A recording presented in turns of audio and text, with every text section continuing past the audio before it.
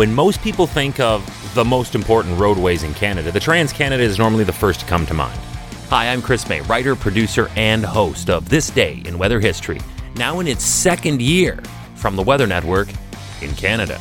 This is part 2 of a 3-part terrible trilogy of blizzards. We have another one tomorrow. Today's is about Highway 75. This Day in Weather History.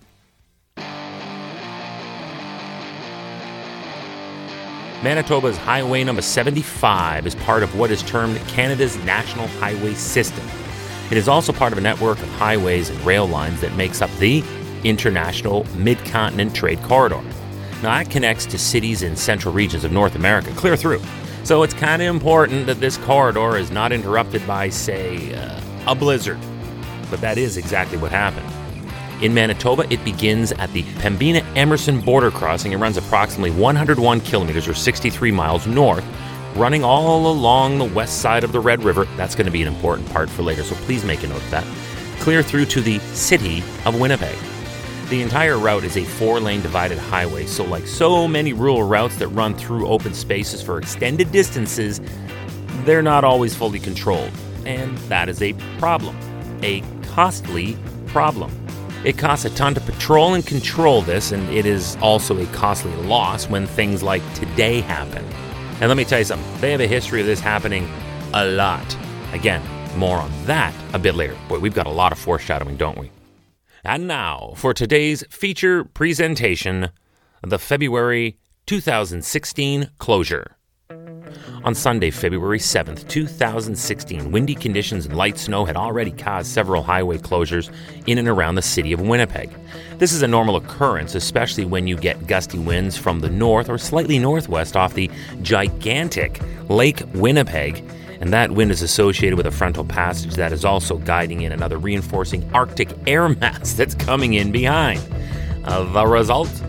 Blizzard conditions developed in the morning from, like I just said would happen, Lake Manitoba, and the bands swept through Ely, Morris, and Emerson with poor visibility of 400 meters or less due to the snow and blowing snow. And that brings us once again to a tutorial on blizzards. There is an Environment Canada criteria for defining the blizzard. It goes as follows.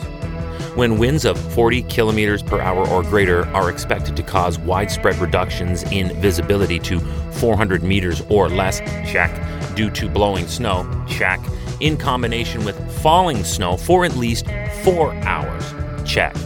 This warning was posted on its website. So it was on. Blowing snow driven by the high winds was starting to already close multiple highways in southern Manitoba on the Sunday. Between 8 a.m. and 5 p.m., RCMP already had received reports of 22 collisions. Trucks and cars were lined up along Highway 1, the Trans-Canada Highway, just west of Winnipeg because of a closure on the highway between Winnipeg and Portage-La Prairie. Then Highway 75 between Morris and Winnipeg was also closed. The real problems then began to unravel as there were now stranded motorists and an unknown number of vehicles stuck right there on the roads or banked in a ditch, mostly south and west of Winnipeg. People who stayed home and heeded the warnings about this mess reported that they couldn't see even across the street or down the block because of the whiteout conditions that had set in. And although these types of storms are not unusual for this area of the country, many residents admitted that the strength and longevity of this particular event surprised even them. Hey, just a reminder that today's episode is accompanied by a podcast video short.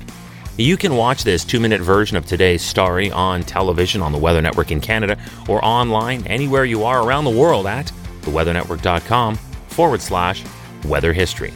Now, they're shot right here in my podcast recording studio and include photos and video from when all this snow fell and what it looked like. Then after you listen to the rest of this episode, be sure to check out the podcast video short. The critical Highway 75 was reopened the next day on February 8th, but still many routes stayed shut. They included the Trans-Canada from Portage-La Prairie to Headingley and Highway 2 from Starbuck to St. Claude. Now, about the history of this roadway.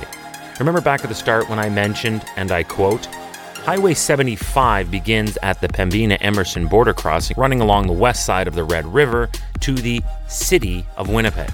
The Red River floods, regularly floods. Highway 75's proximity to the flood-prone Red River causes closures of the highway during the annual spring flooding events.